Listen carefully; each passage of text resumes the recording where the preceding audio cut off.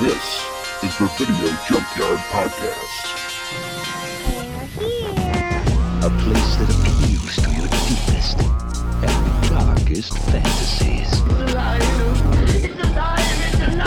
The dead whose haunted souls hunt the living.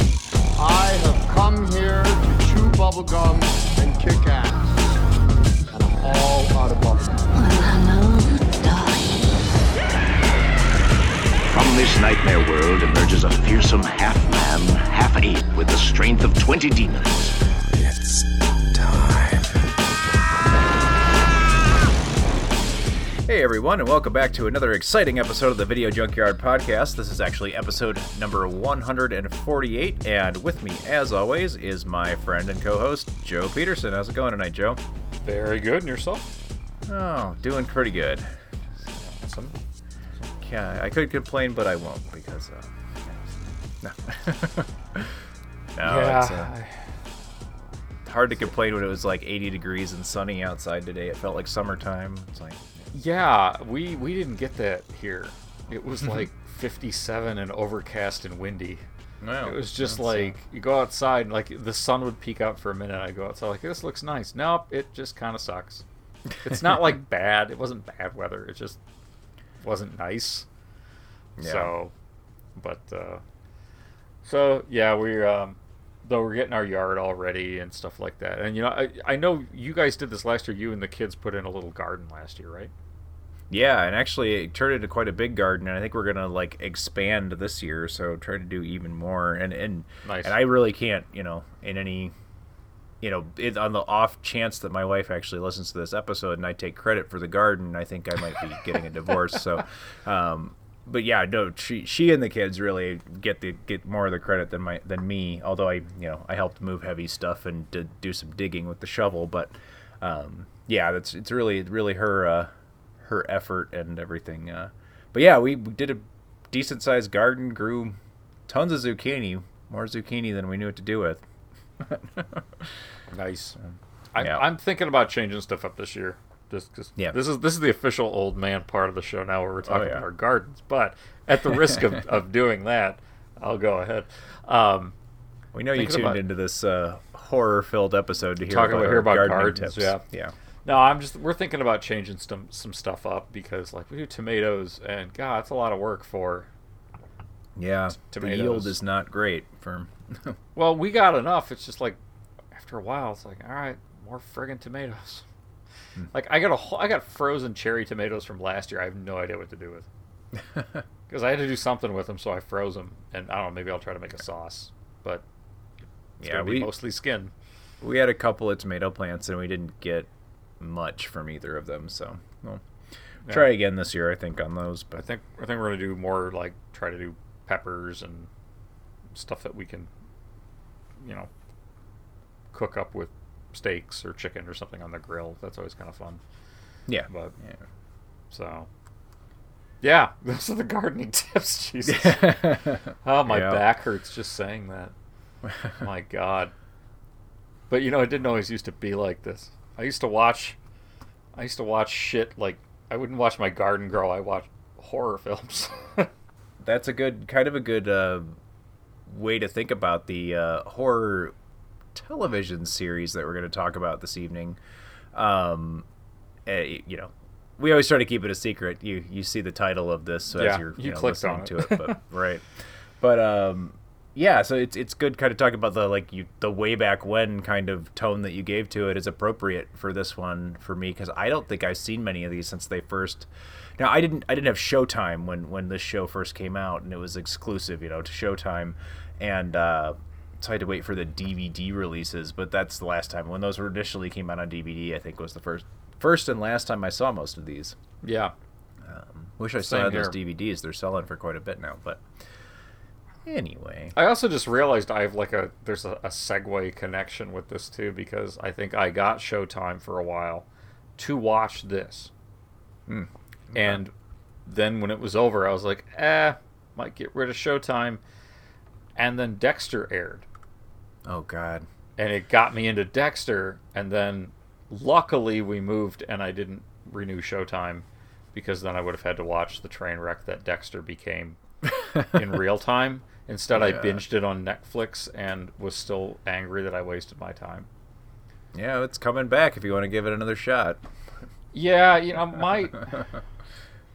have I shared my philosophy of bringing back Dexter with you? What is it? Does it don't? Because that's mine. I think, imagine that you're in college and you've got that college friend that comes over, and they're really fun. They always do something pretty crazy at a party, but then that one night they just go way fucking too far. And they, I don't know, they take a shit in your fish tank and they throw up in your bed or something and they set someone's hair on fire. And you're like, all right, you got to go. And you haven't spoken to them in years. And then all of a sudden, 2 months ago, they call you up and be like, hey, you want to go grab a beer? And you're like, I don't know if I'm ready. That's Dexter being rebooted to me.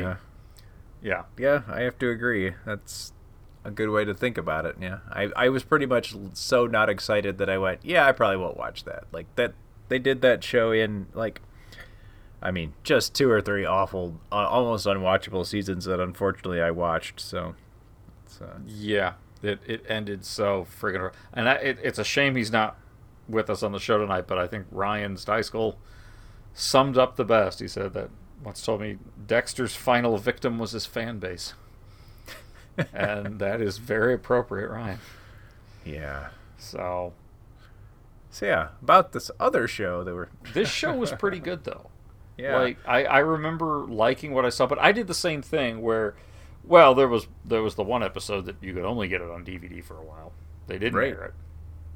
Yeah, and just to, get it out there in case you're not looking at the screen of your phone or however you're listening to our podcast, that show is the Showtime original series Masters of Horror, which is a horror anthology series created by Mick Garris, which featured individual short films, hour-long short films made by famous directors who are famous for their works in the horror genre. So I don't want to call them horror directors because many of them did a lot of things during their career, but made some famous horror films. So them being, just off the top of my head, John Carpenter, John Landis, Tobe Hooper, Larry Cohen, Stuart Gordon. Stuart Gordon, et cetera. So pretty much all of the big names he got together and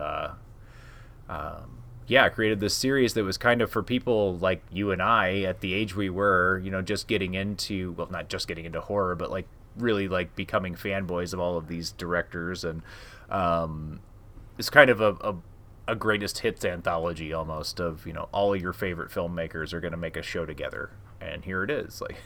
So yeah, exactly. So yeah, we're palpably excited about this coming out. I remember just reading about this thing for a year and a half straight.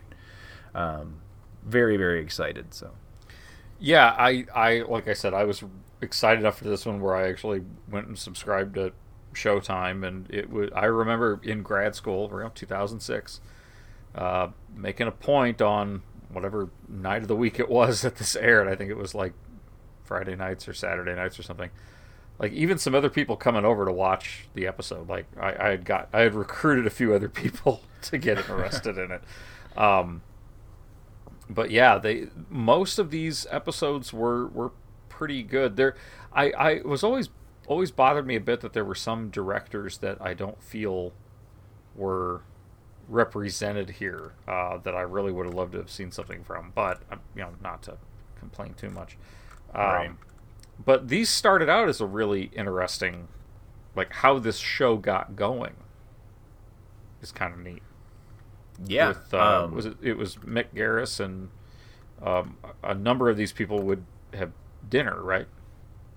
Yeah, it started off as a social event where, Mick Garris got a bunch of, his friends and his people he had worked with through the years together for what he would call the Masters of Horror dinners. And so all these horror directors, Mick Garris being, not only a accomplished horror director himself, but also a major fan and supporter of the genre in all ways. He's one of my favorite people associated with horror. He's I would never, I can't say bad things about him because he's just such a cool guy. I love his podcast. I love everything about like what he does, and like he's not one of my favorite filmmakers necessarily, but that doesn't mean I dislike his movies. But he's done so much for the genre that it's so hard for me to say anything bad about him because I love him so much. But well, he's done a lot of Stephen King TV series. Yeah, and absolutely. So the Stand, I think we were talking about on a show not too long ago that was just readapted. He did the original, I shouldn't say the original, the first, but TV miniseries that came out when I was a kid was Mick Garris. So, yeah, worked with Stephen King a lot. I think people have made jokes that he's Stephen King's like first call director. Like yeah. But for good reasons. I mean, he's willing to put these large stories together into a teleplay and actually put it out there. He's an insanely talented guy. He's a great writer. He's you see his name pop up on things you would never expect, like things like Batteries Not Included and Hocus Pocus. He wrote both of those movies, by the way. So like he's just he's all over the place, and his podcast, if you haven't ever heard of Postmortem, is really, really great. And can't say enough good things about Mick Garris. And this and Masters of Horror is another one of those things that he's given us, I think. So well, in this first season, so what we're going to do is like talk about some of at least one of our favorite episodes of the first season and kind of why we picked it. But yeah, the first season really started out great with with a rogues gallery of directors, because you have Don Coscarelli, Stuart Gordon, Tobe Hooper, Dario Argento, Mick Garris, John Landis, John Carpenter, William Malone, Lucky McGee, Larry Cohen, and Takashi Miike. John McNaughton as well. And John McNaughton, yes. Yeah. So we just didn't want to leave one out. That felt I thought I read that one off. Yeah, and then also looking at where their stories came from. Some of them were written themselves. Others, like people like Clive Barker, David Show, Max Landis, and a number of others. Joe R. Lansdale, Lovecraft, and Matheson. Steven Weber, the actor, wrote one of the screenplays for that's right. Dario Argento's film Jennifer. So, yeah. So, yeah, this was really, really excellent, this first season. Second season we're going to talk about next week, but this one definitely had just... It was what I was hoping it would be. I was very It's crazy just listening to the names, like, because especially, I mean, even still now, I think I would say the same thing, but especially when this came out, you literally, as you were reading off those names and as we saw them, back in 2005 and 6 when this was coming out, this is literally a laundry list of all of my favorite filmmakers and all the people I was like watching all of their movies. And so it's like literally here's a film series or a series anthology of short films by all of your favorite directors. It's like, yeah, sign me up. Like, so. You know what? It has always bothered me why a couple of directors aren't in this, like Wes Craven. Yeah. And unfortunately maybe he wasn't interested. I don't know. He definitely was. He was a master of horror, as in he was at the dinners. He was certainly involved in the and I guess I got sidetracked on talking about Mick Garris as a person. Never really talked about what that was, but just getting together a group of horror directors and having dinners and kind of talking memories and shop and like, what are you guys up to now? And it slowly turned into like a development of what was ended up being the Masters of Horror series. And I know that Wes Craven was involved in some of that, but didn't end up getting onto involved in the project. So I feel like that was possibly a personal decision. Yeah, I highly doubt he would not be invited to this. Yeah, and I wonder about George Romero as well, and Sean Cunningham, and of course there's a number of others, but not to nitpick like, oh, this is a wonderful spread, but you know what you're missing. But I really would have loved to see, because Romero's a classic. I know he's a favorite of yours as well. Yeah. But wow, the ones that we got here, and again, to anybody who isn't familiar, Don Coscarelli is the director who gave us, the Phantasm movies, which we did a year or so ago, 2 years ago. We did our big Phantasm show. Stuart Gordon, of course, did Reanimator. Tobe Hooper has done Poltergeist and Texas Chainsaw Massacre. Dario Argento and Suspiria. Joe Dante did Gremlins and Howling. John Landis, American Werewolf in London. Carpenter, of course, Halloween and Escape from New York, Escape from LA. I mean, we just keep going on and on. Yeah.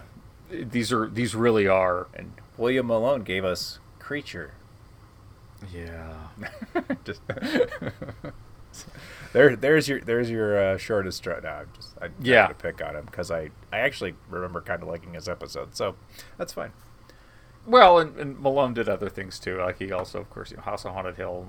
Yeah, and he was actually kind of an it horror director at the time when this was coming out. Like he had just done those things, so.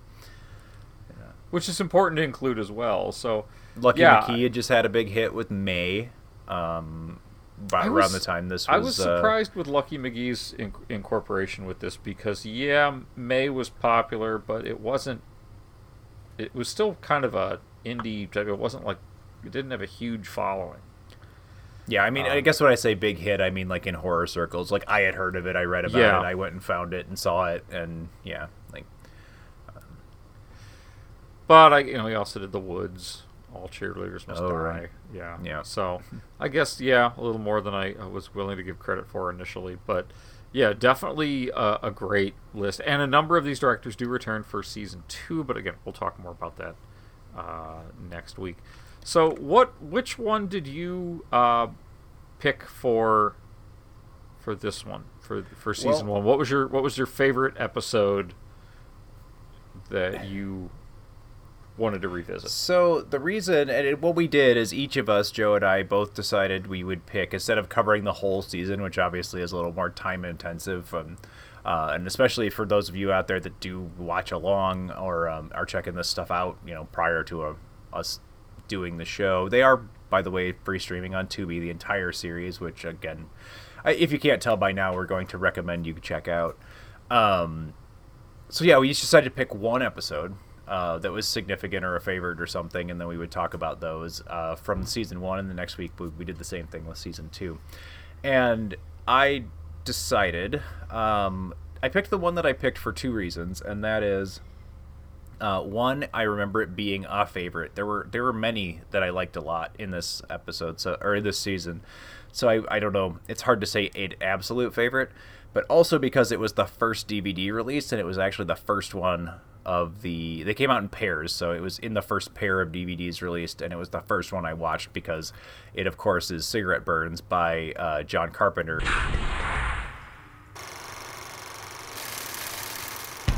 Le fin absolu du monde, the absolute end of the world.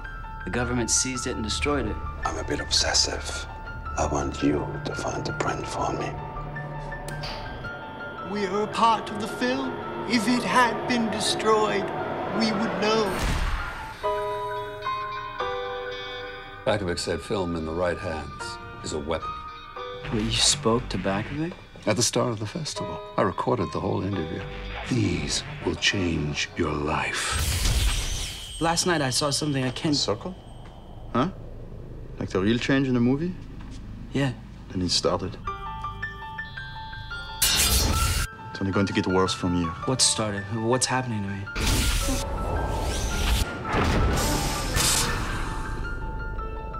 Are you my sweet man, Kirby?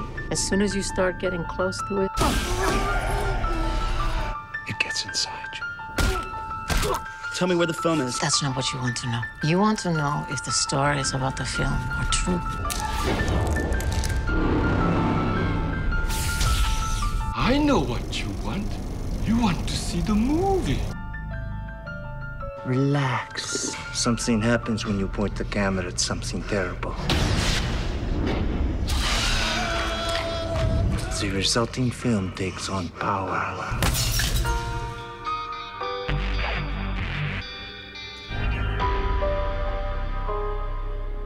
I was really excited about this. It was kind of a return to horror for John Carpenter, really a return to directing at the time, because he had kind of been that's true. Quiet, and Cigarette Burns is an interesting one. Let me get check out. And this had a pretty good cast. Anybody who Norman Reedus, so yes, Daryl from Walking Dead. Yep. tell you a little bit about this one. A man hunts for a copy of a rare film that is said to incite its audience into a frenzy before the theater in which it plays bursts into flames. So that's really all it gives me for a synopsis, and that's the general gist of it. It is about a investigator of sorts, a film buff who, for hire. Norman Reedus' character, Kirby Sweetman, that's right.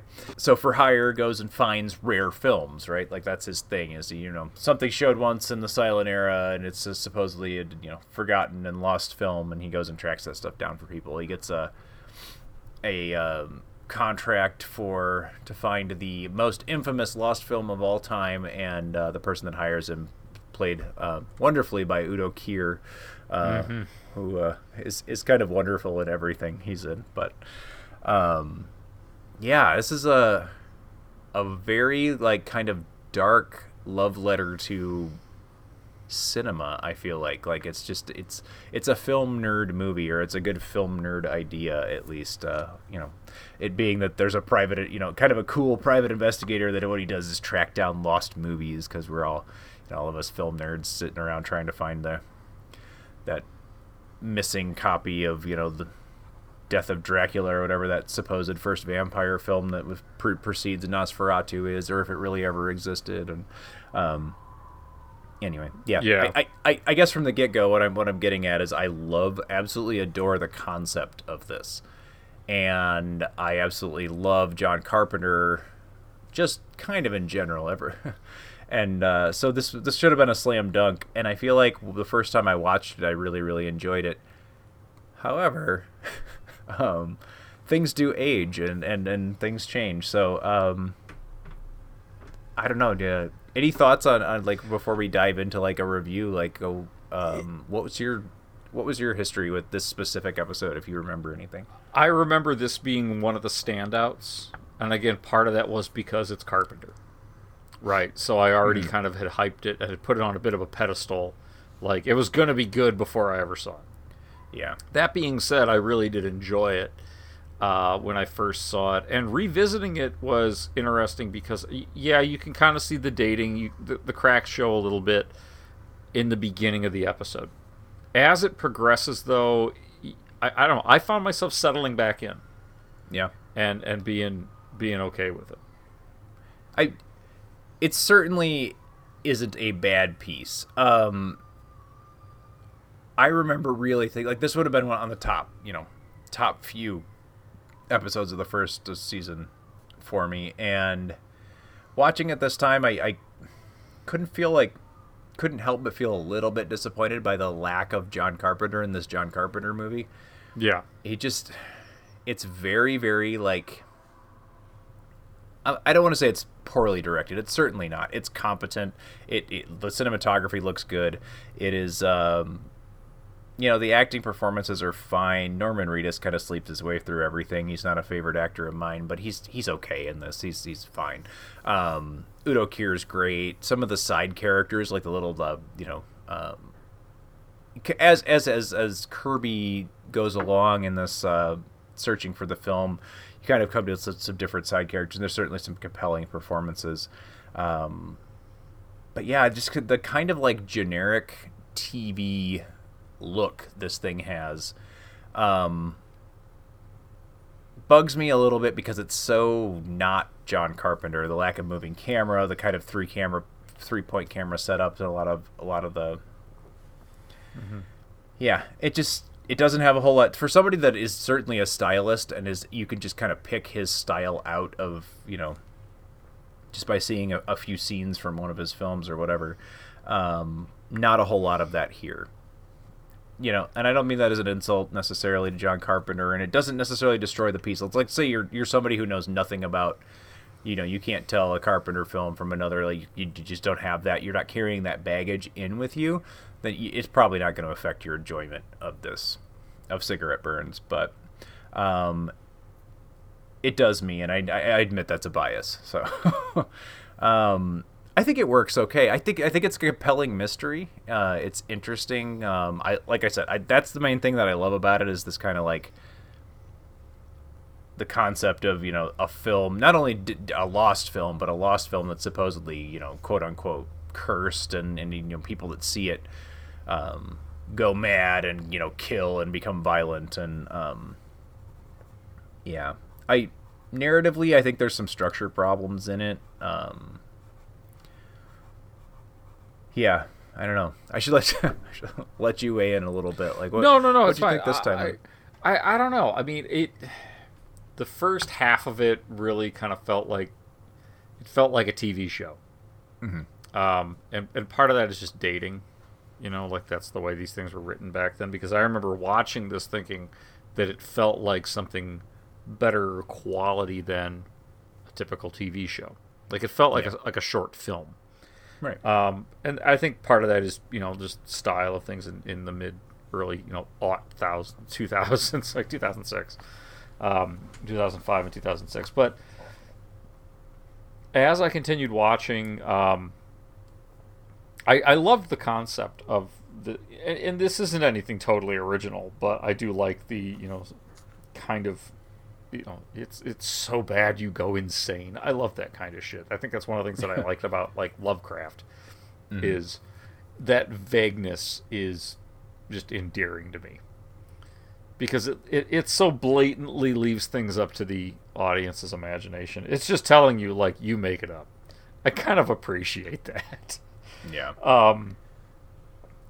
That being said, those types of things have a tendency, when then made and shown in any degree in film, to kind of shoot themselves in the foot. Because if you tell somebody this thing is so screwed up you'd go insane, and then you show them any aspect of it, it kind of ruins it.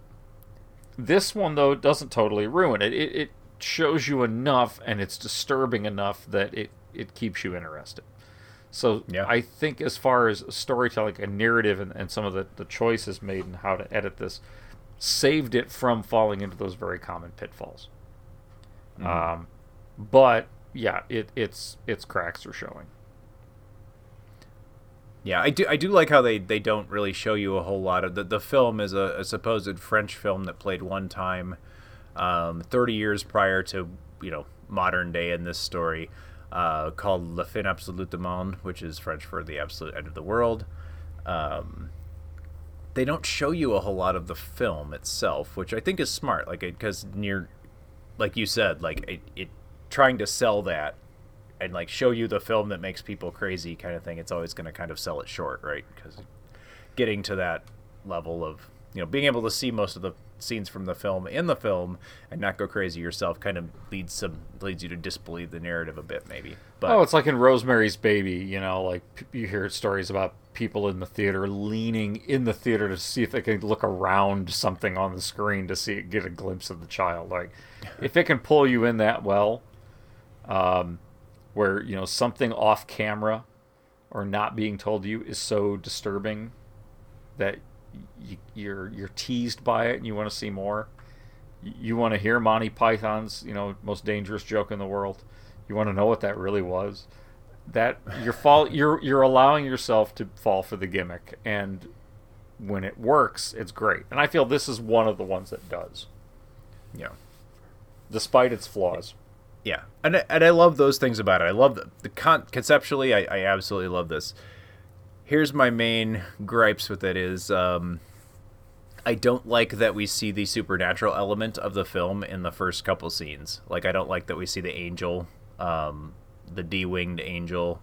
Yeah. I know that kind of sets stakes to the mystery, that it's not just, you know, we're not just looking for celluloid in an old can here. There's something going on. There's some truth to the stories. But I think it just too much too fast. Like a little hints that things were going, you know, when you started seeing it's called cigarette burns because of the in cinema when there's a hole punch done on the end of a film reel, or 20 seconds, so many do the math, 24 frames per second, but 20 seconds before a reel change, there's a punch that usually comes along to alert the projectionist that he needs to, you know, switch the reel over.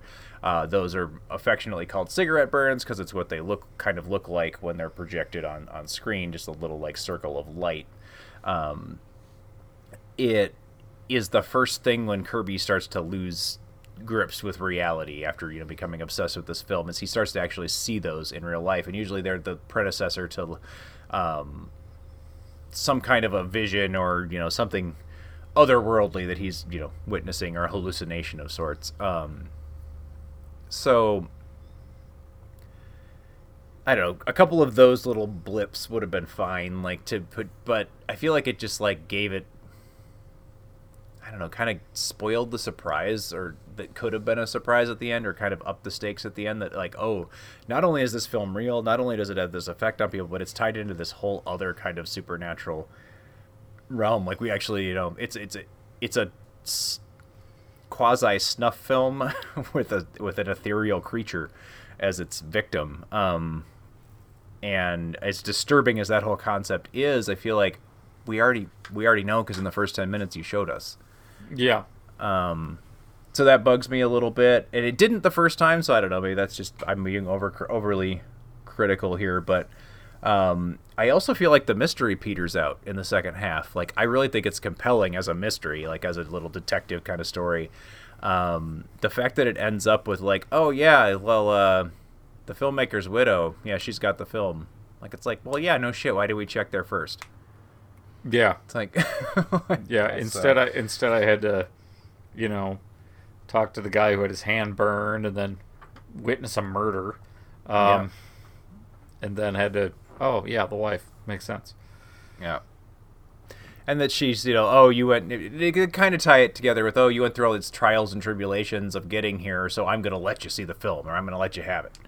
But, yeah, I don't know. Just seems a little weak. And, of course, John Carpenter did not write this. It was written by Drew McWeeny and Scott Swan.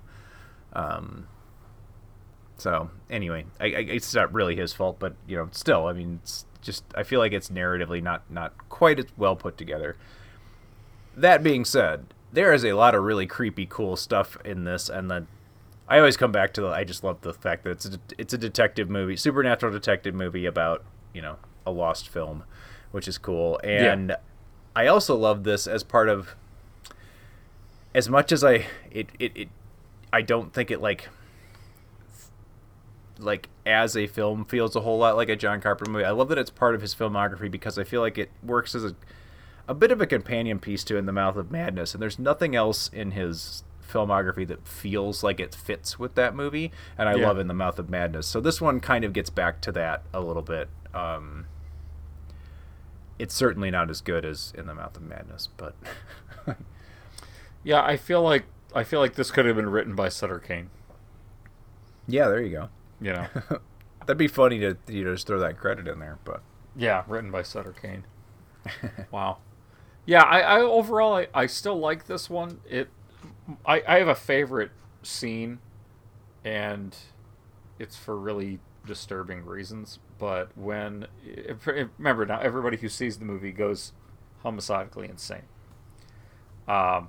When Kirby goes back to Bellinger's home and meets his butler, who has carved himself up with a kitchen knife, and the butler's like, oh, you brought this evil to our home, and then the butler proceeds to gouge out his own eyes with a knife.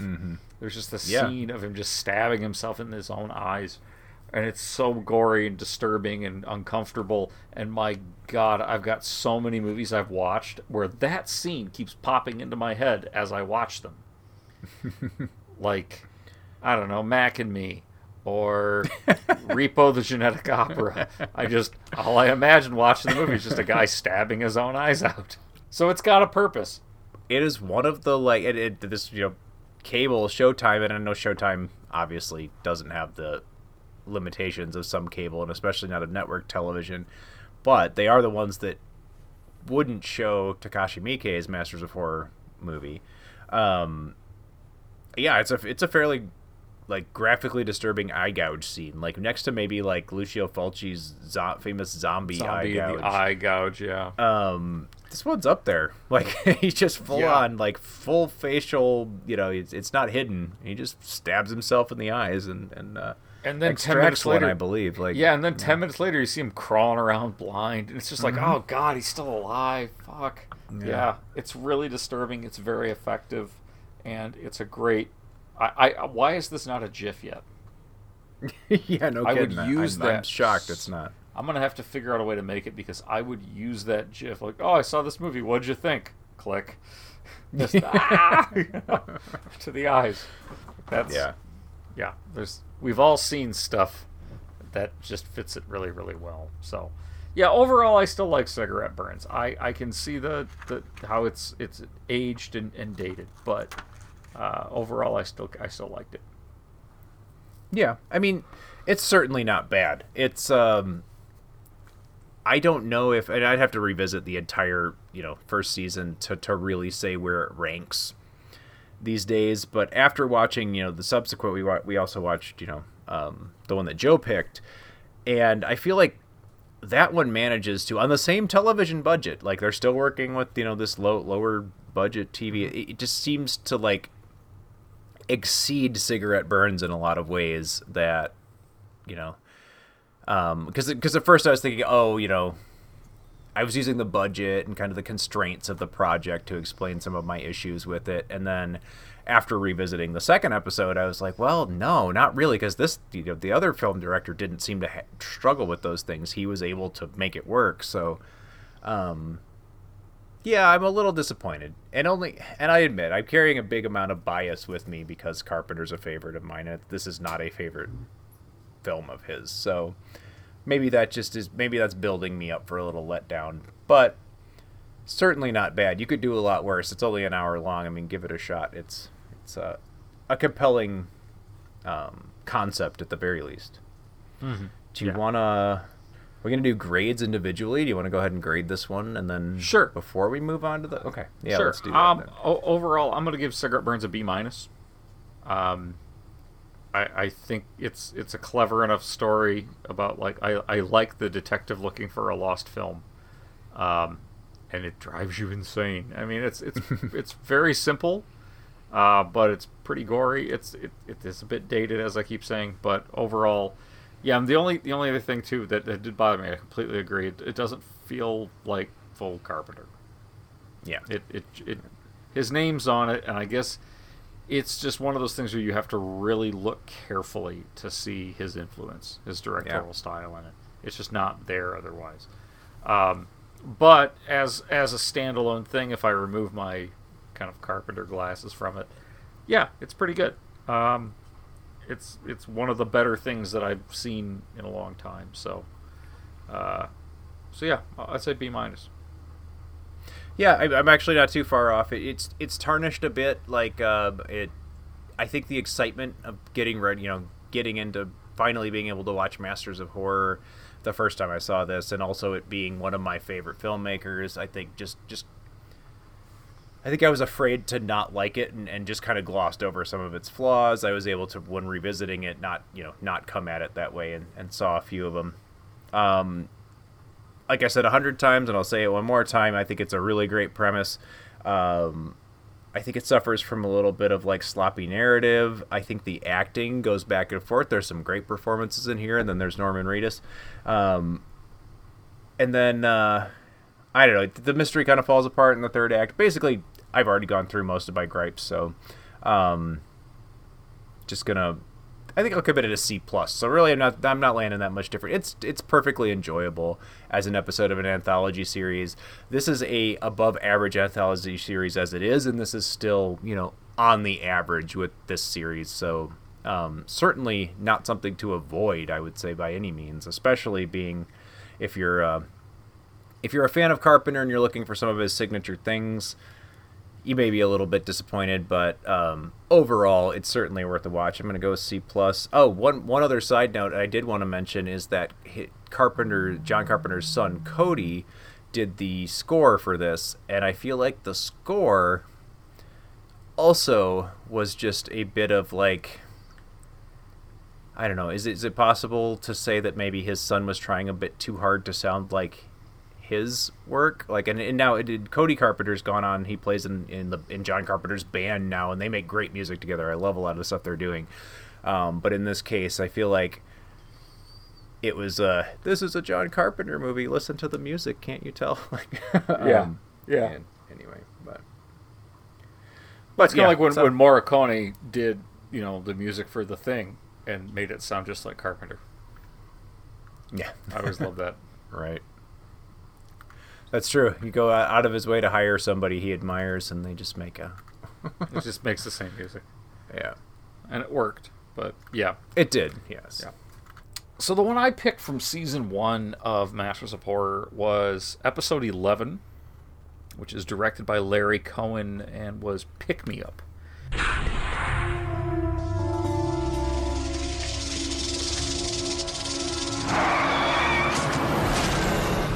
Gotcha!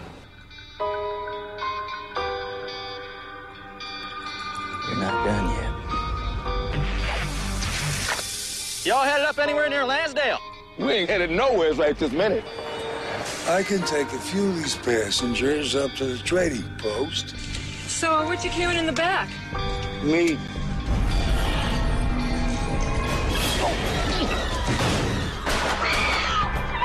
I'm kind of worried about those people back on the bus. Him and me were very different.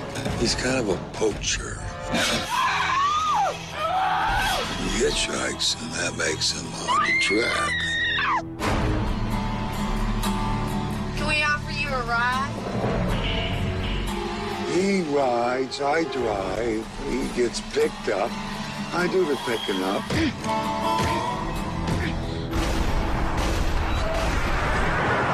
You offer me a ride? That's the way it's supposed to go. Only question is which one of you's the bigger psycho?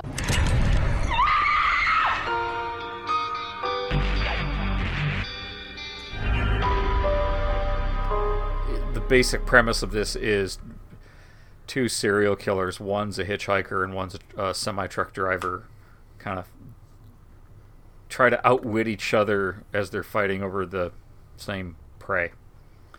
Kind of dueling up and down a secluded stretch of road in the Northwest, right? Yeah, and I really liked this one when it came out. This was one I don't think I saw this one on Showtime. I think I saw this one on DVD. Okay.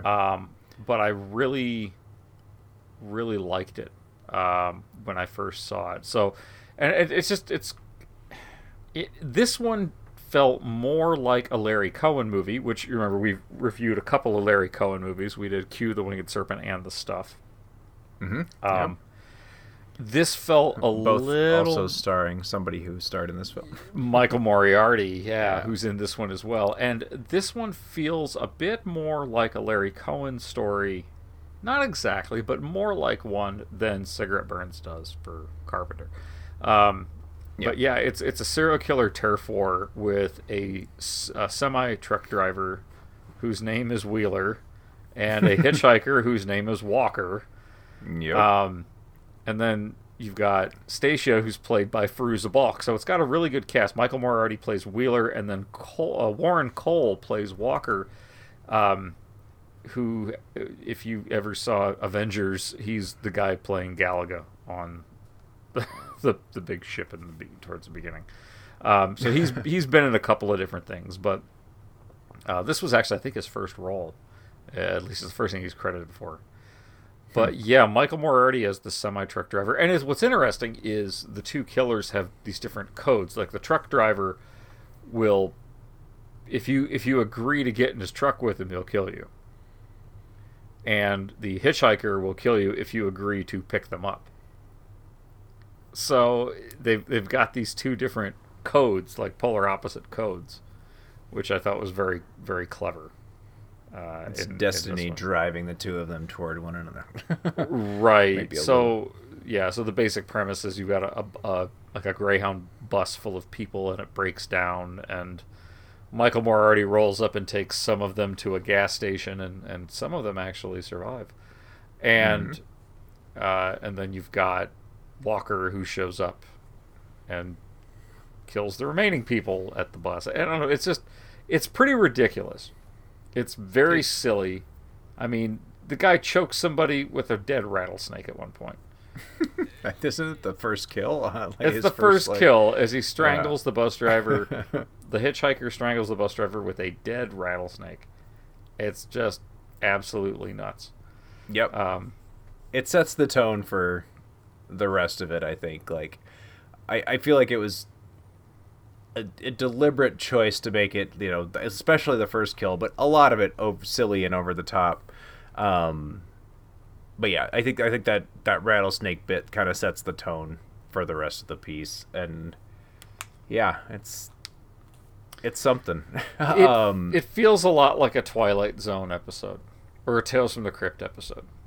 Yeah, I'd say Tales from the Crypt because it just, yeah, they're kind of like differing. They're both villains or they're both serial killers, but they have this differing kind of code of ethics, and they're both kind of questioning each other, and it kind of dives into like, I don't know, the I don't know if there's a philosophy of murder, but like, yeah, just kind of their different, different MOs, and it's also funny, and Michael Moriarty kind of like steals the show. He totally steals the show in this.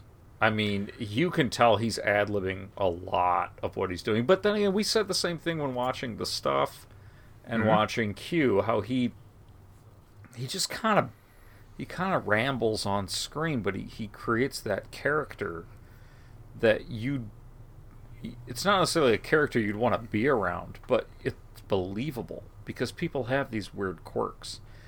And he brings those out, like in characters like Wheeler, even the way he speaks and the way he puts random emphasis. I mean, shit, people do Christopher Walken impersonations all the time. Where are the Michael Moriarty impersonators? Where you just kind of sporadically put emphasis on words for no reason. Yeah. But just like little actions, little moments, little lines and stuff that he's doing. Moriarty, I hate to use like trendy film, buff phrases, but I guess at that risk, Moriarty's an actor who's not scared to explore the space. Yeah. Like you're watching this one, and I'd say as well as anything else you see Michael Moriarty in, and you really have to wonder, was that in the script? With just about everything. There's a lot of moments where he just kind of like steals a scene, and it's not like they're doing it in one take or anything, but the scene just kind of keeps playing out to a place where you wonder, like, okay, how much of this was scripted and how much of this is him just really like giving you this character. And an example of that, I think, it may perhaps the best example in the film, and it's the first scene also where you kind of get the sense of Wheeler as a character, is when he's intimidating a convenience store clerk with his sidearm that he pulls out of, and just kind of everything about this character comes out in that scene. And whether I can't remember if we know that he's a murderer at this point yet or not. I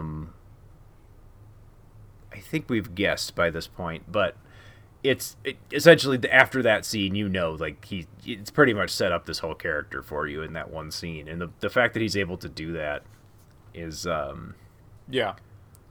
don't know, he's pretty fantastic. As much of a nutcase as he is, I think he does that in all three of the Coen movies we've seen. He just is able to, I don't know, he elevates the material, and he does things with getting that character across and really making your skin crawl.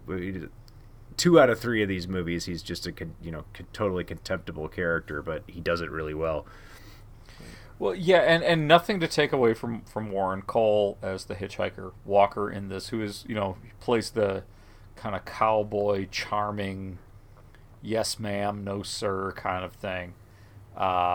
Very, very well. Moriarty just is so believable. Like he creates characters, and as much as I agree, Michael Moriarty is absolutely insane. And the reason I say that is, when I saw this on DVD, there's a making of featurette at the end where they talk about what it was like to work with Larry Cohen and all this stuff. Moriarty, all he fucking does the entire interview is talk about abortion. and how horrible it is and how pro-life he is. It's the weirdest goddamn thing, you know, like, so where'd you get the inspiration? Well, you know, if you think about an abortion. I'm like, oh, God. You know, like, but that's how he is. Well, I don't know what the fuck was going on the day that they shot that documentary, but yeah, he just says random crazy shit. But, you know, the scene where he's playing piano, you try to listen to what he's saying, and he's just babbling. Yep. But he gets enough of it out where it's believable. There are some really great scenes in this episode, though, with him and Warren Cole when they first meet at the motel, and their little banter back and forth. But they're not saying anything, but you know what they're saying. Yeah, and I know you said don't sell Warren Cole short, and I think that's the key right there. They actually play off of each other really well. They really do. I think you can't sell him short. He you know, he fills his space and acts as, you know, the scenes between them are great.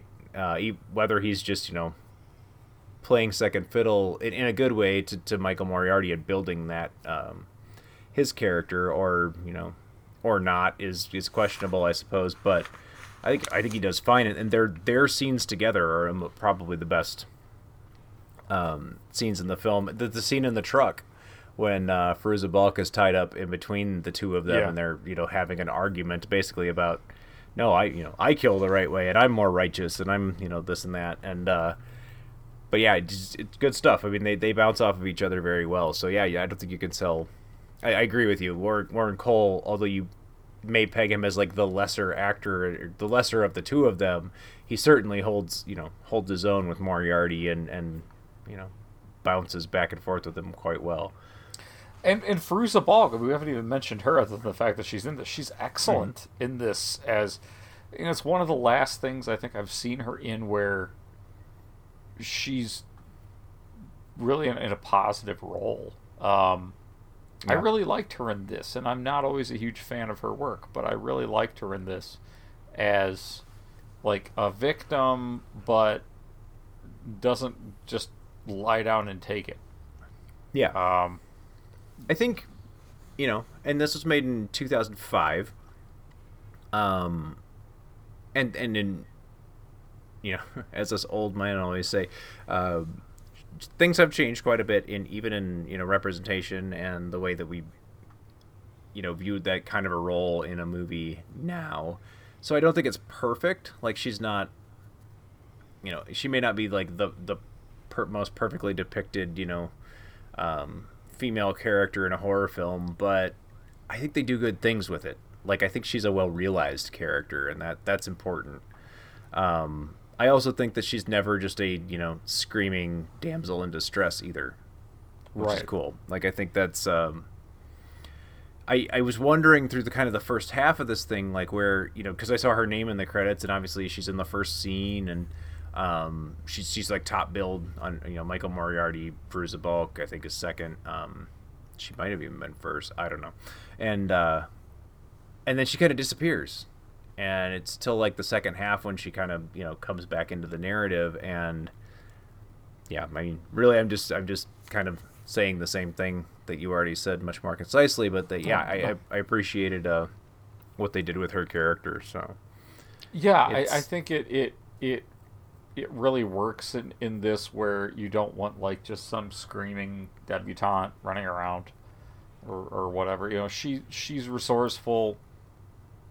But the reality is also that she's up against multiple serial killers at the same time. But this, you know, a lot of Coen stuff, whether it's The Stuff or Q, there's always some kind of a cultural element to them. And you know, with The Stuff, it was, you know, consumerism. There's a lot more in common with Romero than I previously realized. You know, and Q the Winged Serpent was kind of about like how we, you know, consume media rather than just products. And this one, you know, it deviates. You can tell this isn't like a Larry Cohen original. I mean, it was written by David Show, who I didn't even bother to look him up, but oh yeah, it's the guy who wrote things like Leatherface, Texas Chainsaw Massacre 3, The Crow. So yeah, I mean he's more splatterpunk. So yeah, he's won a lot of awards and stuff like that, but he's got a very specific storytelling style. Mm-hmm. What I think is so good about Pick Me Up is it really does balance that dark comedy horror boundary very, very well. Yeah. And Cohen's stuff does have a tendency to be darkly funny. Yeah. I think everything I've seen of his actually has quite a bit of humor running through it. What was missing from this that was so common in a lot of Cohen's other movies is the role of race. Yes. He and that's just absent here. This is, lots of white people, which is fine, but yeah, there's one black character who is the bus driver who is strangled with a snake, and I think that's kind of it. Yeah. So yeah, I don't think the absence of diversity in this or anything is like a symbol of Cohen trying to say something. No, I think it was just how it was cast. But right. That all being said, it does kind of play with some stereotypes about truck drivers and hitchhikers. It's like in this case, it's all of your worst nightmares come true and more. Yeah. So I like that. Oh. And there's a moment, there's like a one shot that has been burned into my retinas because it's just so fucking weird of Michael Moriarty, because of course it's Michael Moriarty, when he comes back to the side of the dead bus and he sees one of the passengers is like tied up in barbed wire on the tree. And he's doing, you can tell it's Moriarty doing his random improv, but he's like, oh, you think I'm some kind of monster? And he does this little thing with his teeth. And it's just the weirdest, just like cringiest thing. Like, oh, I'm a monster. And it's so, you know the shot I'm talking about? Yeah. It's cringy as fuck.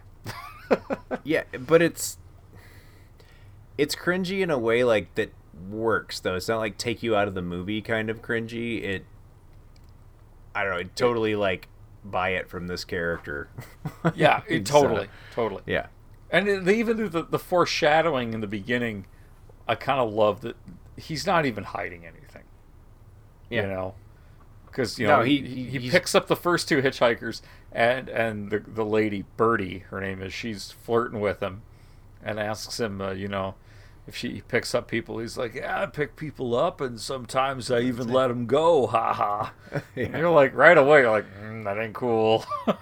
Yeah, he just right out tells her in that scene in the truck before they get to the trading post or whatever. Yeah. He tells her all about exactly what he does. He doesn't hide a thing, and she just laughs along, and he laughs, it's a line where he's talking about growing up in all 5 boroughs of New York at the same time, which is just like a clever line. And then he's like, yeah, I'm going to get out of there. Too many witnesses. I hate witnesses. Yeah. It's like, oh, fuck.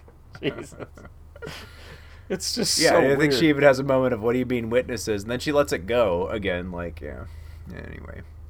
Yeah. But there's a whole bunch of that. And that's where the humor is. It's funny. All throughout, it's funny. And, I mean, there's certainly some disturbing or darker moments. But there's, this strong sense of humor. And especially the play, that whole scene in the truck. And, we talked about, the scenes between the two serial killers are just all well realized. They're all funny. It's fairly well written. But really well acted, which and I feel well directed too, to the point where this is what I was talking about at the end of when we were talking about Cigarette Burns, is when I saw this directly after watching Cigarette Burns, I started to actually go a little bit backwards on Cigarette Burns because I saw what Larry Cohen did with the same budget. And I was like, wow, okay, well, this is very cinematic. He's shooting with close-ups. He's not using a 3-camera TV kind of setup to shoot his conversation scenes. He's not phoning it in John Carpenter may or may not have been on Cigarette Burns. This is a really well-made short film, and it feels cinematic, and the acting's incredible, and it's it's silly, and it exists mainly as a dark gory comedy, but it's I don't know. And then it got to like towards the end, and when we do what I'm gonna call like the murder love triangle or whatever they're having of who gets to kill off the final girl. It occurs to me that like maybe this is actually a little more genius than I'm giving it credit for, and I'm already giving it a fairly large amount of credit, but it occurs to me that like this, I think it's the pop machine scene where both of them kind of corner Fairuza Balk at the motel. Yeah. Yep. And it kind of occurs to me like this is the shit that women fucking deal with, isn't it? Like both of these creeps, these are totally different kinds of creeps, but they're both very much creeps, and you could tell, and she can tell, and she's stuck in this situation where she, and she does exactly what she should, and she packs her shit and gets the hell out of there. And yeah, I don't know, she acts like a very like we said, she's a very like well realized and rationally thinking character. But yeah, it's got this like commentary, I think, about like. I mean, in a way, like all men are creeps. They're just creeps in different ways. And once I like that got into my head, it started working even more for me. It's like, and I literally don't literally all men, I suppose, being one, but yeah, it's that kind of just social commentary on like, everybody's hiding a secret. Everyone's got a dark motive, kind of, and then just the way that, You know what it reminded me of is like the common like trope we see in cinema, and perhaps we've even been around people that have acted this way in the past, but like you're hanging out with a group of dudes, right, or there's a group of guys in a movie or something, and the group of like cool girls come in and they're like, oh, I'm gonna the blonde, I'm gonna call the blonde, she's mine, man, like that kind of like, that's what these guys are doing. And it's just this weird, like, of course they want to murder her, but it's anyway, just felt like it all of a sudden started working on a totally different level, and it bumped my appreciation like way up. Not only that, but it's funny, and it's just, I don't know, Michael Moriarty makes it. Yeah. He really does. He just, every scene he's in, he just chews the hell out of it, and it's pretty great. But yeah, I unfortunately watched that making of featurette. Yeah. Which has forever kind of imprinted Michael Moriarty in my brain as a guy who, while dressed as a truck driver and sitting there being interviewed, will just go off on rants about the evils of abortion. And I know I say this about movies periodically on this show and off air, but this is the one that is the most like they just found Michael Moriarty driving a truck and said, well, I guess he's in the movie now, and just recorded him doing his day-to-day activities. Yeah, I would not be surprised. I'd be like, yep, that checks out. Let's be serious. Like, would you be shocked? I mean, like you just said, if you found out Michael Moriarty stopped acting, now he just drives a truck and, kills somebody every once in a while. Not at all. Yeah. Not at all. I'd be a little more like, no shit, if you said Warren Cole, but Michael Moriarty, I'd be like, hasn't he been doing that for a while? Yeah. I just, that's kind of my... That was always the next phase of his career. That seems to be. Like, that's just what you do, I guess, if you're him. Yeah. But they also get to tell one of my favorite parables in this one, which has also been repeated in Snakes, Snakes in the Snow. It's been repeated, a version of it in Natural Born Killers, of a woman walking through a park in the winter and she sees a snake in the snow and it's all frozen and cold, and so she picks it up to warm it up, and in some versions she takes it home and nurses it back to health, and then it bites her. And she says, how could you do that to me? After everything I've done for you. And it's, lady, I was a snake when you picked me up. And I've always loved that. I don't know why, because I don't even like snakes. But I really like that little parable. And it works really well, very, very well in this short film. Because you've got the truck driver who could be the snake. he could be a snake when you get in his truck, or the hitchhiker could be the snake. You know there could be a snake when you pick them up. And I don't know. It works so well in this. This is really some quite good writing for a TV show. Yeah. Yeah, I agree. Yeah, I started to find different layers to it as it went on too, and it's just perhaps things I did not appreciate about it the first time I saw it, because I do not remember enjoying this one at least not as much as I did this time around. So if you were to give this one a grade, what do you think? Yeah, I guess as I was just saying, these two episodes kind of flip-flopped for me. I certainly liked Cigarette Burns better than Pick Me Up the first time around by comparison, but this one's really, really pretty great short film, especially for an anthology series. I don't know, it's got really good performances. It's genuinely funny. It's not just, a joke here and there, but like conceptually it's all there. It's got this, kind of interesting oddball setup of two killers facing off or, competing over their prey. I felt like, and maybe it's just me, but I feel like there's a deeper message running through there, especially about the predatory nature of relationship between the sexes or genders. But yeah, it's all of that and just fantastic. If you could, too bad you can't if you could give an Oscar to Michael Moriarty for anything I've seen him in, it would be the gun scene in this movie. It's just great. So, oh yeah. I feel like one gripe, and the only thing that's going to knock it down a little bit for me, is I feel like both of these, both Cigarette Burns and Pick Me Up, from this time I watched them, I know they're short films, and I know they're only an hour long, but I feel like both of them still could have been a bit shorter. Yeah. Like there were points in it where it just felt like they were, kind of tacking on a little bit, because it's a short film concept. That's the thing about short films, is it's certain kind of story ideas make good short films, and both of these films, Cigarette Burns I could see in a way being adapted to a feature, but Pick Me Up's certainly a short film concept, at least in my brain. It works better that way. I feel like it could have even been a little shorter, but anyway, that's yeah. But yeah, so hats off to the unfortunately late great Larry Cohen. Yeah. It's different than his usual, but I think he brings enough of his A game, and he just knocks it out of the park with this one. I think this one really grew on me versus the first time I watched it. I'm gonna give this one a B+, I think. So wow. This one was one that I enjoyed the first time I saw it, and like I said, I did that with Cigarette Burns as well. This one I feel like held up better. The performances are just crazy. The plot is pretty crazy. But the story's pretty solid. So I'm actually going to give this one an A-. I agree with you. It could be a little bit shorter.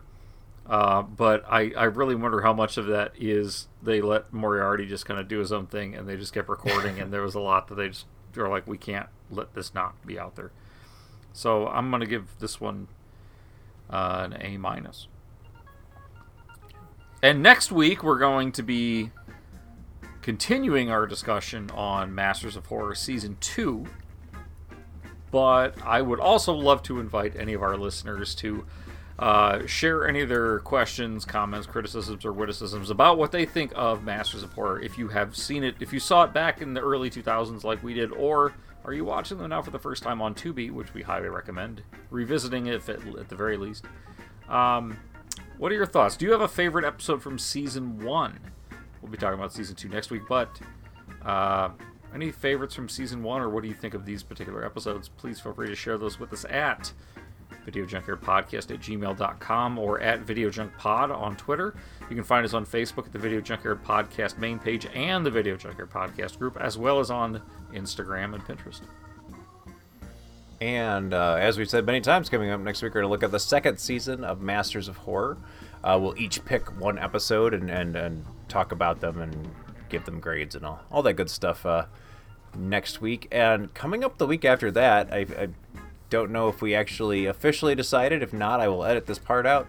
If so, then we will continue to do it. But for the 150th episode of the Video Junkyard podcast, we are going to be looking at a couple of movies, but a series that we've talked about doing on the show for a very long time.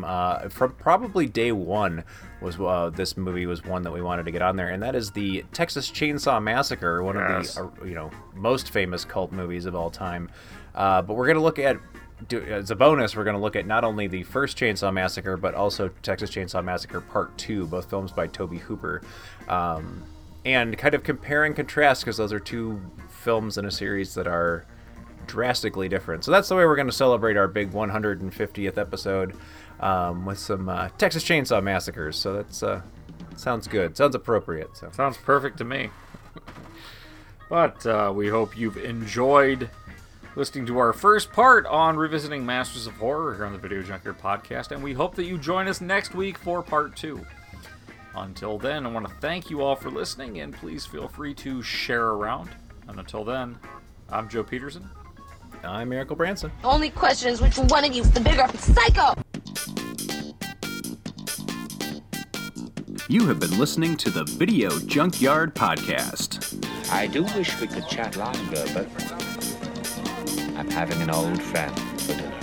You just can't let them go. Go! Stay on the road. Keep clear to the moors. We want to take this opportunity to thank you for listening to the Video Junkyard podcast and remind you to find us on social media on Facebook at facebook.com/Video Junkyard Podcast, on Twitter at Video Junk Pod, and on Instagram as Video Junkyard Podcast, all one word. Want to thank you again for listening, and keep digging. Who knows what treasures you'll find in the Video Junkyard.